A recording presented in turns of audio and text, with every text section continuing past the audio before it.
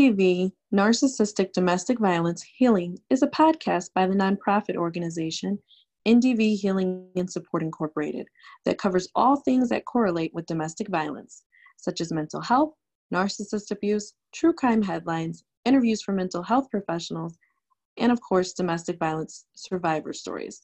In this episode, episode 3, Dr. Sherrie, a licensed clinical neurorehabilitation psychologist, brain health expert, and the owner and director of the Chicago Center for Cognitive Wellness, discusses brain injuries, which domestic violence survivors often have, and she discusses some of the effects injuries have on our brains.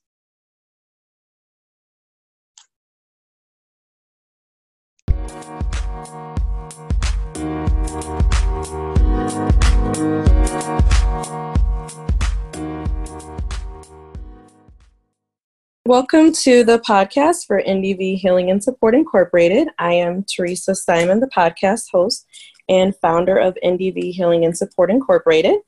This is our third episode, and today we have with us Dr. Sherrie, who is a licensed clinical psychologist. Thank you, Sherrie, for joining us today.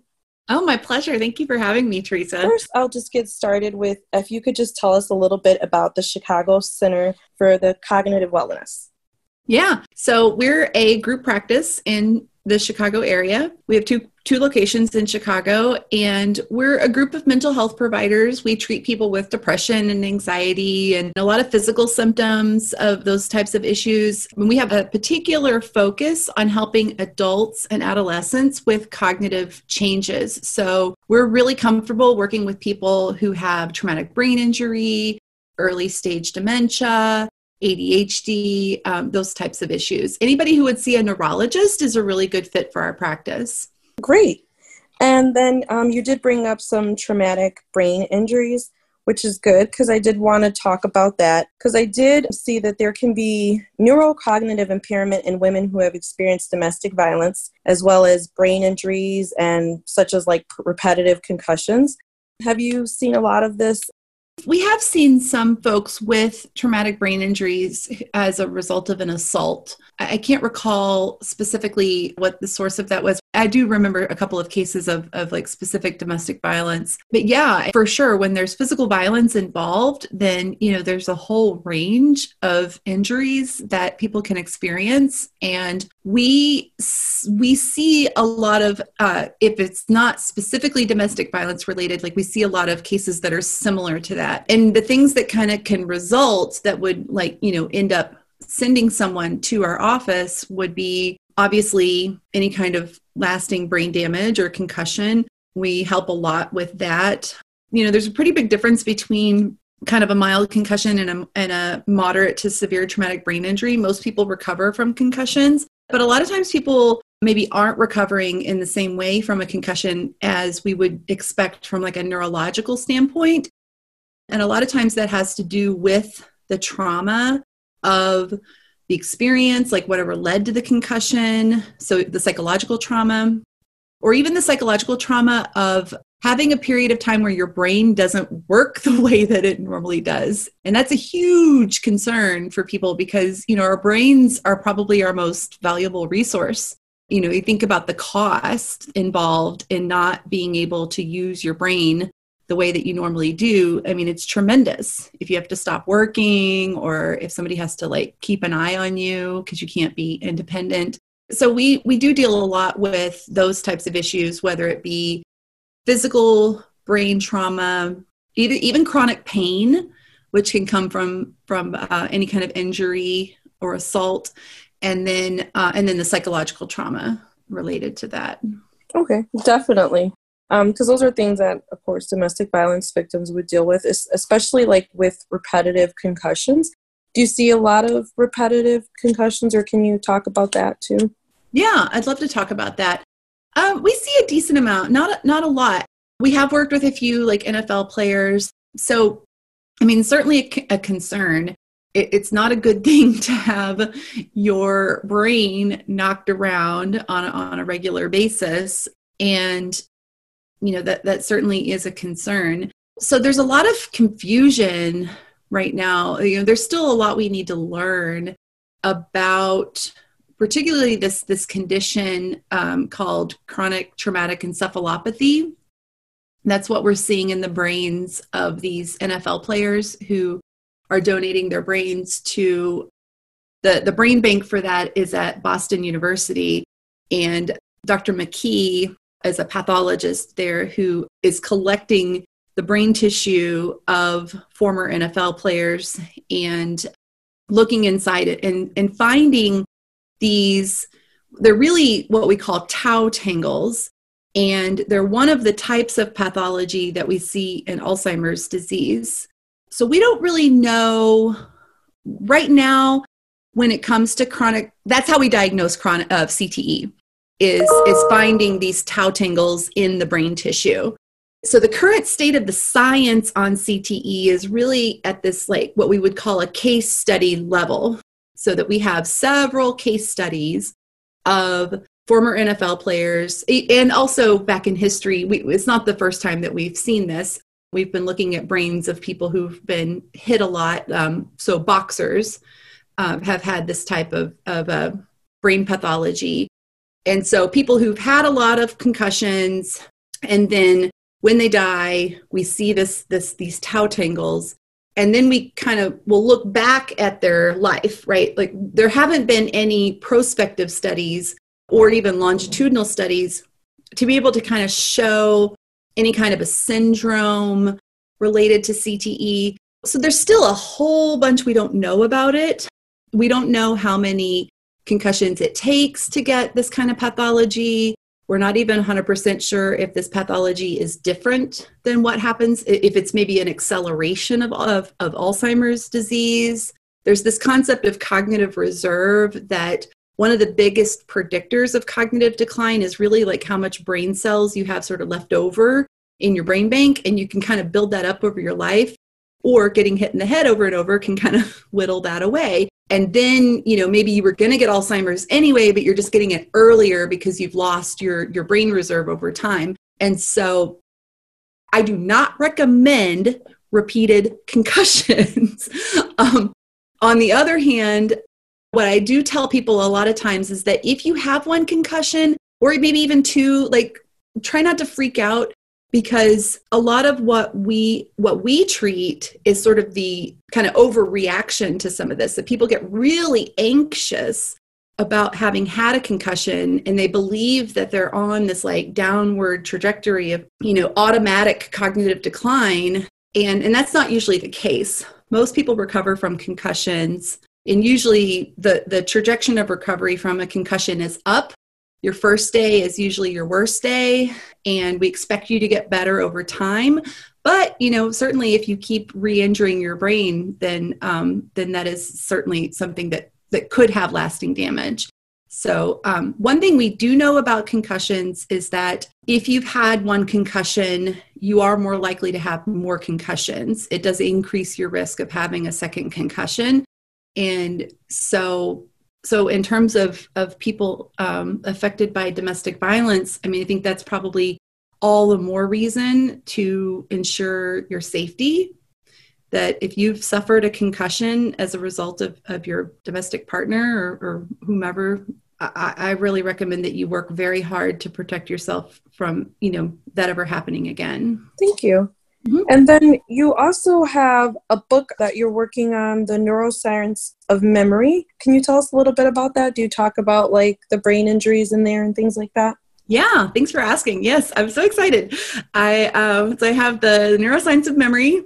It's due to come out in early 2021, so we've still got a little work to do on it. But I've written, the whole manuscript so far, and that's kind of what it's all about: are ways to hold on to and improve your memory. The audience for this book is pretty broad, but I really tried to steer it towards the types of people who do come into our office. And we see a decent number of people who've experienced brain injuries and concussions. And so that's definitely a subgroup of the audience. But broadly, the book is really geared towards this idea that when you know how your brain works, you're better at operating it. And so my goal is to really teach you the neuroscience of how memory works. And not just memory, because memory doesn't live alone in isolation. To have a good memory, you need to have really good attention skills. And you also need to have these executive skills that we call them, like organizing and planning. And so really beefing up your cognitive skills as a whole in service of improving your memory. But then also I talk a lot about not just your memory now, but also in the long term. And so I talk a lot about this concept of cognitive reserve, which I call your brain's 401k, because it's quite literally like your brain's retirement account. And then I use sort of an investment strategy throughout the book. So there's 7 skills that are part of this book. And those skills are not actually memory tricks. They're actually lifestyle skills geared towards helping you invest in your cognitive reserve to, help your brain perform better now, but then also, stave off any kind of long-term declines, because dementia prevention is a thing. We can actually do that. We can prevent dementia and similar to how we can prevent like heart disease and diabetes. And investing in your brain 401k is really kind of the best way to do that. And so I give you all the skills for that. It's a workbook format. So it's easy to use, as a person yourself, that you can kind of go through and do all the exercises. But a secondary audience are also mental health and rehabilitation professionals who can get the book and use it with their patients. That's awesome. And then it can also, because like you said, you geared it towards people that come into your office, and the subcategory is people who have brain injuries. But then also, as we know, domestic violence victims have many injuries, including brain injuries. So that's something that they would also be interested in too, is probably checking out that book as well. And like you said, mental health professionals that are also interested in treating. So yeah, that's awesome. Yeah, thanks. And then I see also too that you had a blog on memories and mindfulness, and basically it helps with like anxiety and overall health. Can you talk a little bit about that as well? Because I feel like that would be helpful also. Yeah, mindfulness is great. Mindfulness, we're actually, we're seeing so much data now how mindfulness can actually change your brain. Practicing mindfulness, meditators have, there's a part of your brain called the amygdala that is sort of like your fear detector. And people who have post-traumatic stress disorder, that amygdala is bigger. So it may actually grow through experience. But in meditators, the amygdala is actually smaller. And so we don't have the study yet that shows that meditating will shrink your amygdala, but I think that's probably what's happening. And I'm guessing that study is going to come out pretty soon. So mindfulness is great on a number of levels. One, because of this idea that, anxiety interferes with your ability to focus and remember things. And, when your amygdala is going, that's scary, it literally sucks the blood flow away from the thinking parts of your brain. You've probably experienced this, where you ever walk away from an argument and then you come up with like the best comeback ever, right? And you're like, why didn't I think of that? In the argument. But that's because like your thinking brain was completely hijacked by your emotional brain. You don't need these high level thinking skills when you're trying to defend yourself, physically or even emotionally. So when you're kind of away from that, and your emotional brain is starting to let go, and relax a little bit, then your thinking comes back online, right? And so there's this whole hijacking of focus, creativity, problem solving that happens when you're acutely anxious. So mindfulness helps with that, because you learn the tools to be able to kind of get yourself out of that limbic hijack. Another thing that's helpful about mindfulness, particularly when it comes to memory, is that mindfulness training is like attention training. And it's probably one of the most efficient types of attention training that exists. So let's take John Kabat-Zinn's definition of mindfulness, that it's, paying attention on purpose, in the present moment, non-judgmentally. And so if you're doing a mindfulness practice where, maybe you're just focusing on something like your breath, right? And you're like, okay, I'm focusing on my breath, in and out, in and out. Well, your mind is going to wander, right? You're going to start thinking about your to-do list, or you're going to start, rehashing an argument. And mindfulness practice, the whole goal there is that you notice non-judgmentally that you are not paying attention to the present moment, that you're off in the future or you're off in the past. And then you gently, the non-judgmental part, right? You don't go, oh, I'm so bad at meditating, right? You kindly bring your attention back to the present moment. And so you're just like bringing it back. And that's attention training. So mindfulness is great for helping you calm down, get out of that limbic hijack. It's really great attention training.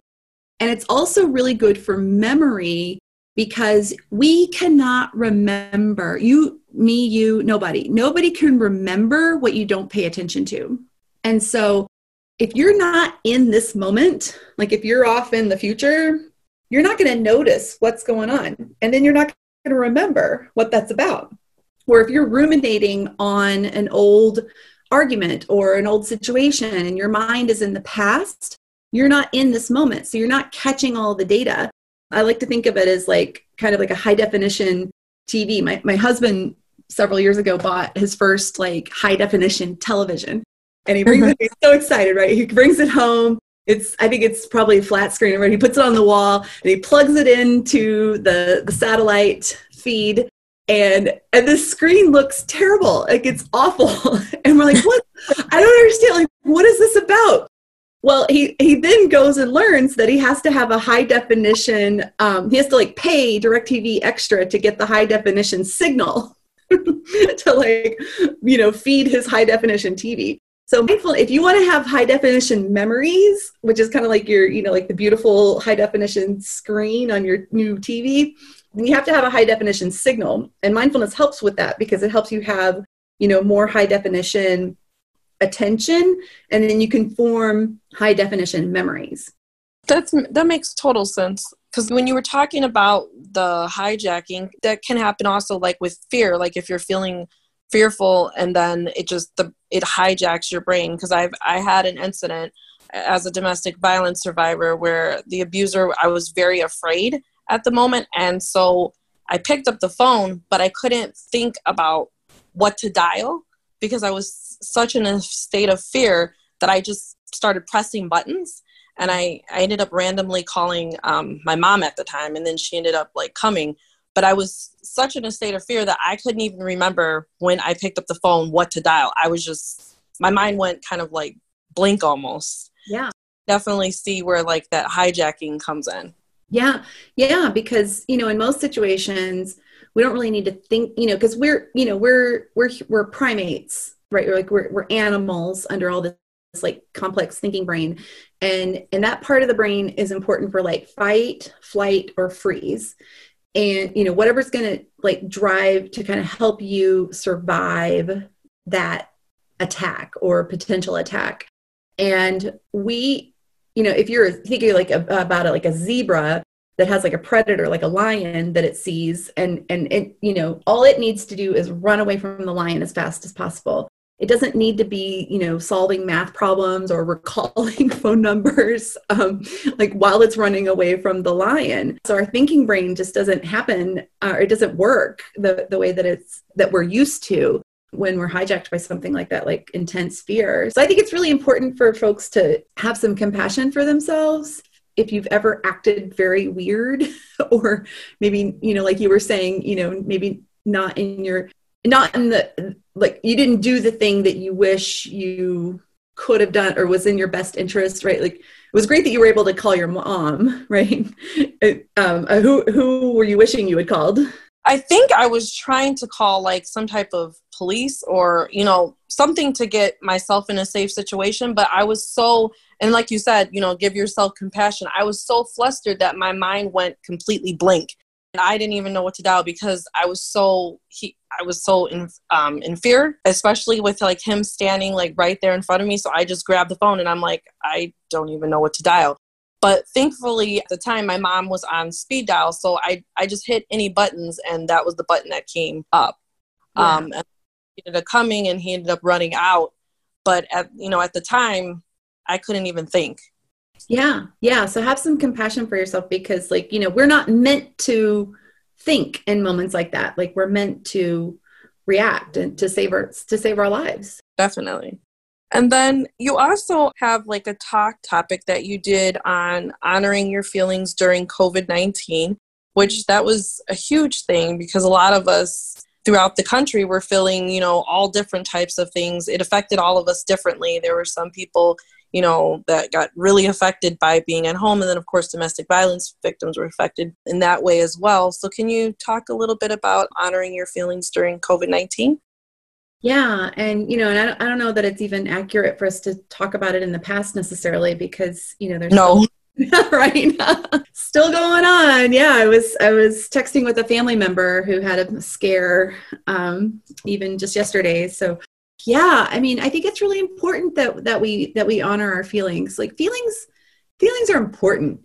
I think, I don't know what happened to us Americans. We pretend to be very stoic and maybe it's just because we didn't really understand feelings and we really value thinking and logic and things like that, but as we learn more and more about feelings, I really feel like there's, they're making a comeback that, if we can improve our emotional intelligence, then we really have an advantage. People who have social and emotional intelligence do better in a lot of different situations. And so I think all the time it's important to honor our feelings, but particularly in what we're going through and what we've been through. I mean, it's such an intense time. We are feeling creatures. We have innate feelings. And, and the reason that we have feelings are really to keep us alive, particularly fear. Fear keeps us alive. Hurt is important because it gives you, like emotional hurt. Oh, that hurt my feelings, right? Like that's important too, because it shows that you're in pain and that you need to take some action to kind of do something or, at least like maybe try to get yourself out of pain. Both fear and hurt are really motivating. Anger, really common, particularly, if we're angry at how people are handling the virus, if we're angry at shutdowns or how we're handling, how the government's handling things. Anger is kind of like a secondary emotion a lot of times. Usually it's kind of driven by either like fear or hurt. Also tremendous sadness. I mean, because I think we're kind of collectively grieving. I know that when I'm in Chicago, I know that when we first went into our shelter in place, like I was so sad. And I think everybody kind of felt that way. And because, even I didn't know anybody who had died yet. I didn't have the grief that we normally think about, although there's certainly a ton of that too, right? Like you may be grieving a death, but I think we were all grieving things like normalcy and hugs and seeing our friends and going out to dinner and things like that. So definitely sadness. But I also, I put that blog post and my talk together also with the idea that I was also noticing that a lot of people were really preventing themselves from feeling joy also. So it's not just, like there are a lot of intense, what we might call quote unquote negative feelings. I don't like to call them negative feelings because they're just feelings.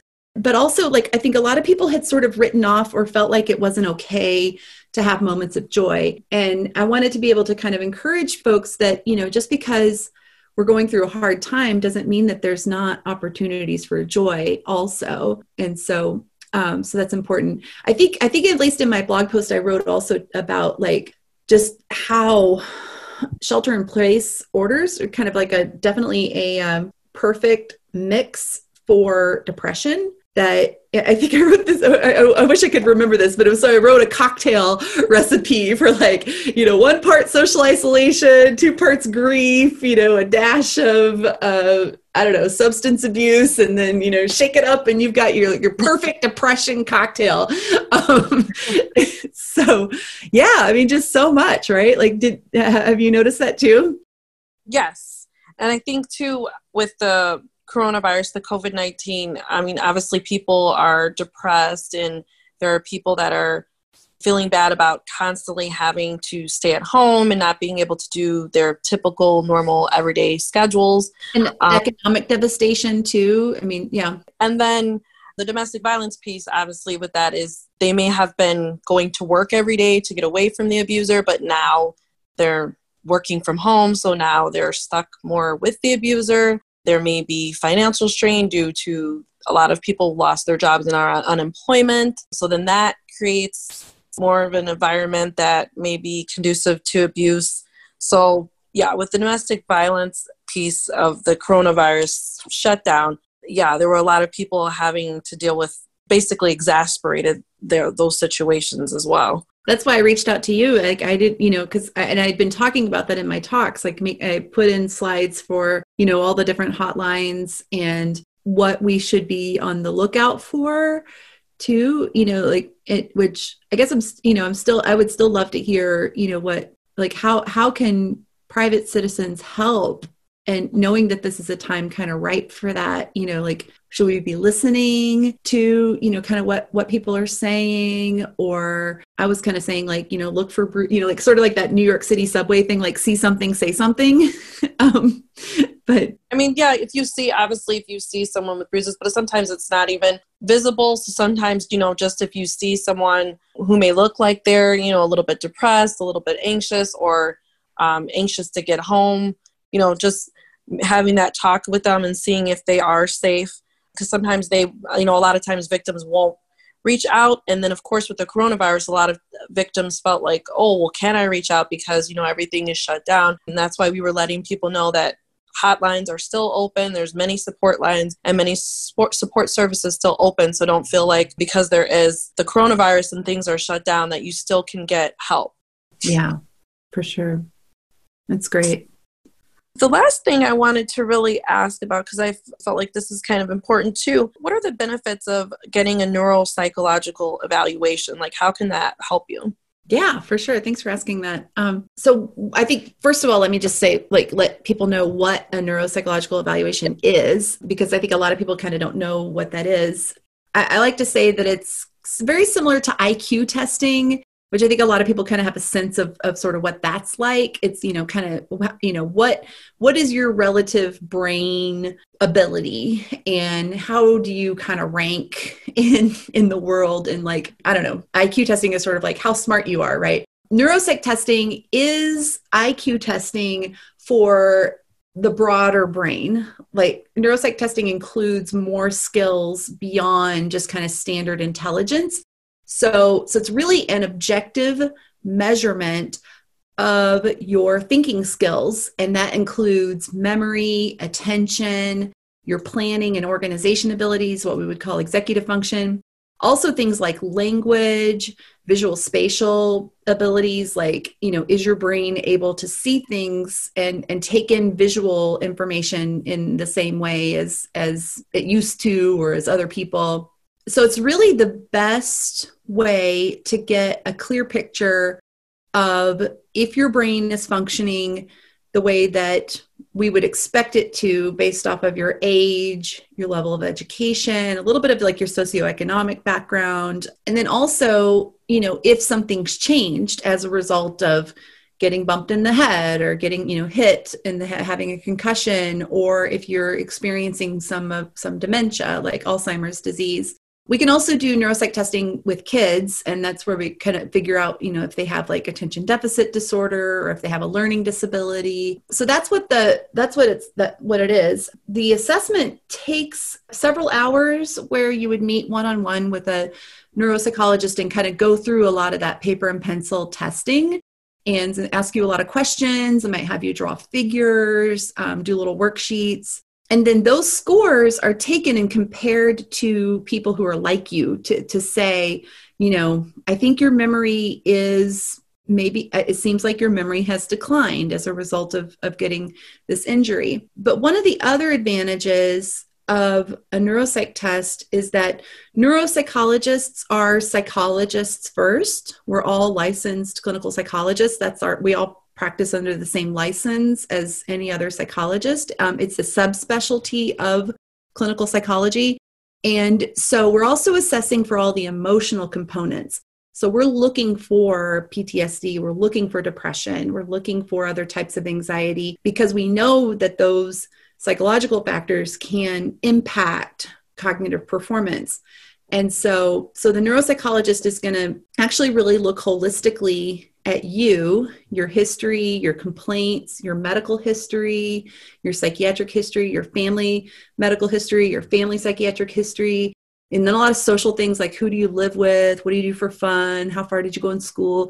And then be able to kind of say these cognitive challenges, these memory problems that you're complaining about, we think that they're the result of your concussion or anxiety or a medication or, so then you can kind of really get a good snapshot of what's going on with your thinking skills and then also start to try to figure out what to do about it. And a neuropsych report, because a neuropsych assessment is kind of a consult service. You would come in and we'd, gather all this information, do the testing, and then write up kind of like usually about a 4 to 10 page report, depending on what type of evaluation it is. But a big component of that are some recommendations, like we think you should go talk to a psychiatrist, or we think you should, get some blood tests done.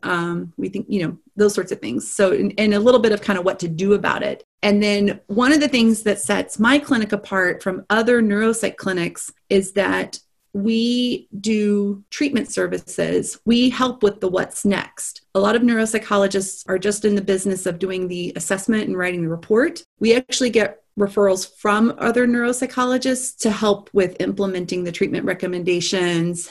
We do a lot of the counseling. We can also do some things to help people kind of develop new strategies to think better, focus better, those sorts of things. Awesome for giving us information about that, because neuroscience is very important, and it's very important, obviously, with domestic violence. So I encourage anyone who is interested in a neuropsychological evaluation to contact the Chicago Center for Cognitive Wellness. Yes, like you said, you help with what happens next too, and that treatment piece of it. And I feel like that's really important. It's not just, getting that evaluation, but then you're following up to get those next steps. Mm-hmm. Yep. And so they can find us at cogwellness.com.